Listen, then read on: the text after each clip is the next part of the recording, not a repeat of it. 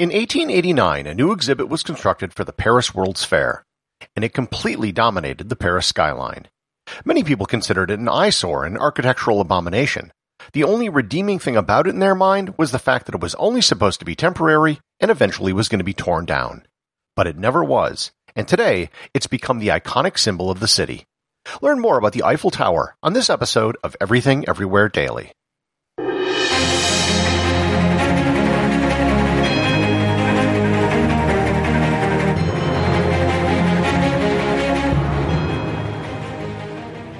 This episode is sponsored by ButcherBox. Summer is right around the corner, and that means cookouts. No matter what your preferred food is for a cookout or a barbecue, ButcherBox can help you make it the best. If you want to serve up some hamburgers, ButcherBox has grass-fed ground beef to make the perfect smash burger. Want to cook up some steaks? Well, ButcherBox has that too, with some of the best cuts of steak such as New York strip, ribeye, and filet mignon. Do you like grilled chicken? Well, ButcherBox has some of the best pasture-raised chicken that you will find anywhere. And if you really want to wow people at your next cookout, you can try grilling some of their wild-caught salmon on a cedar plank. Sign up at butcherbox.com/daily and get a special deal. ButcherBox is offering my listeners a free-for-a-year offer plus an additional $20 off. You can choose salmon, chicken breasts, or steak tips free in every order for a year. Sign up today at butcherbox.com/daily and use code DAILY to choose your free-for-a-year offer, plus get $20 off your first order. This episode is sponsored by Heaven Hill Bottled & Bond Bourbon.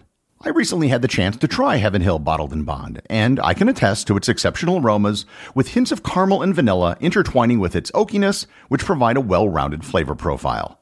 Taking a sip is akin to experiencing a piece of bourbon history firsthand. Heaven Hill Distillery may be America's most quintessential bourbon distillery.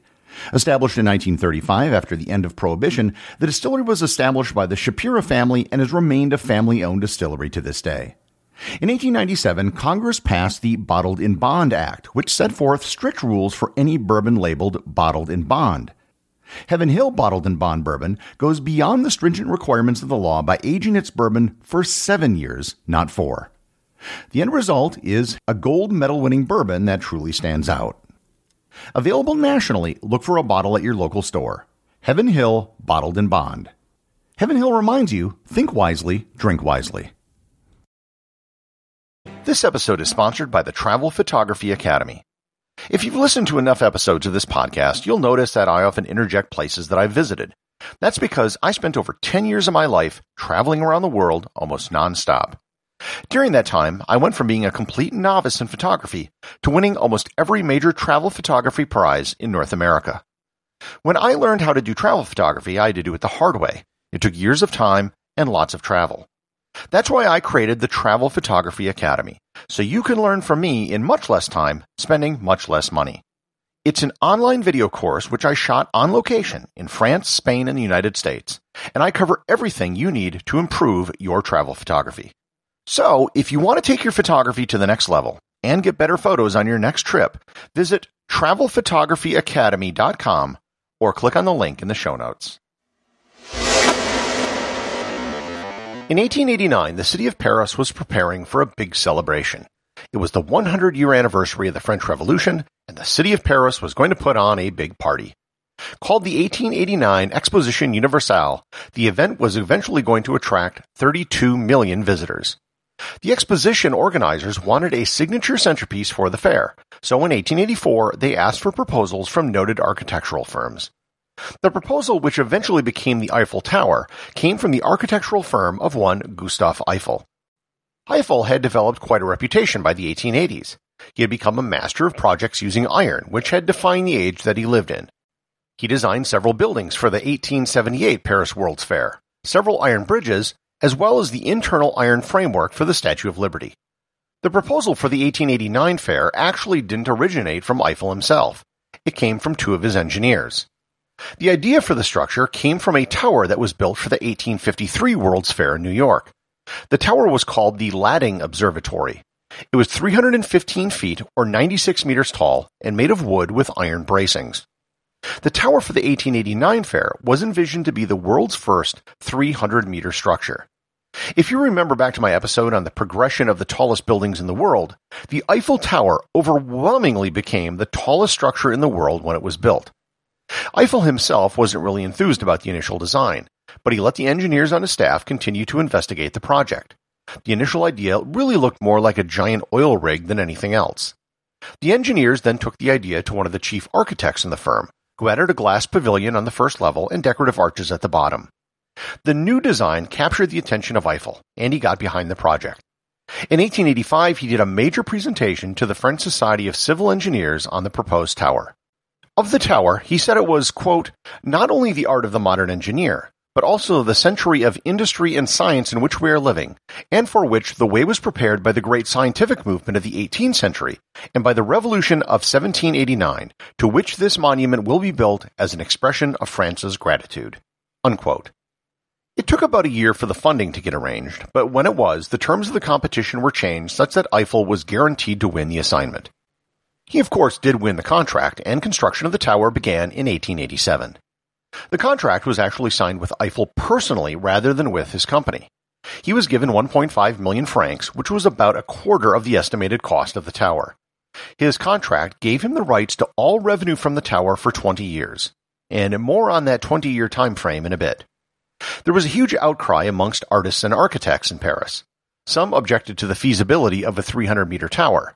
A 200-meter structure had never even been built. The biggest objection, however, was that it would be a scar on the skyline of Paris. As construction began, a committee of 300 was formed of notable figures in the arts and architecture who criticized the tower. They published a letter titled Artists Against the Eiffel Tower, which was published in the newspaper Le Temps. The letter was scathing. They said, quote, we writers, painters, sculptors, architects, and passionate devotees of the hitherto untouched beauty of Paris protest with all our strength and with all our indignation in the name of the slighted French taste against the erection of this useless and monstrous Eiffel Tower. To bring our arguments home, imagine for a moment a giddy, ridiculous tower dominating Paris like a giant black smokestack, crushing under its barbaric bulk Notre Dame, the Tour Saint-Jacques, the Louvre, the Dôme des Invalides, the Arc de Triomphe, and all our humiliated monuments will disappear in this ghastly dream. And for 20 years, we shall see stretching like a blot of ink the hateful shadow of the hateful column of bolted sheet metal. Unquote.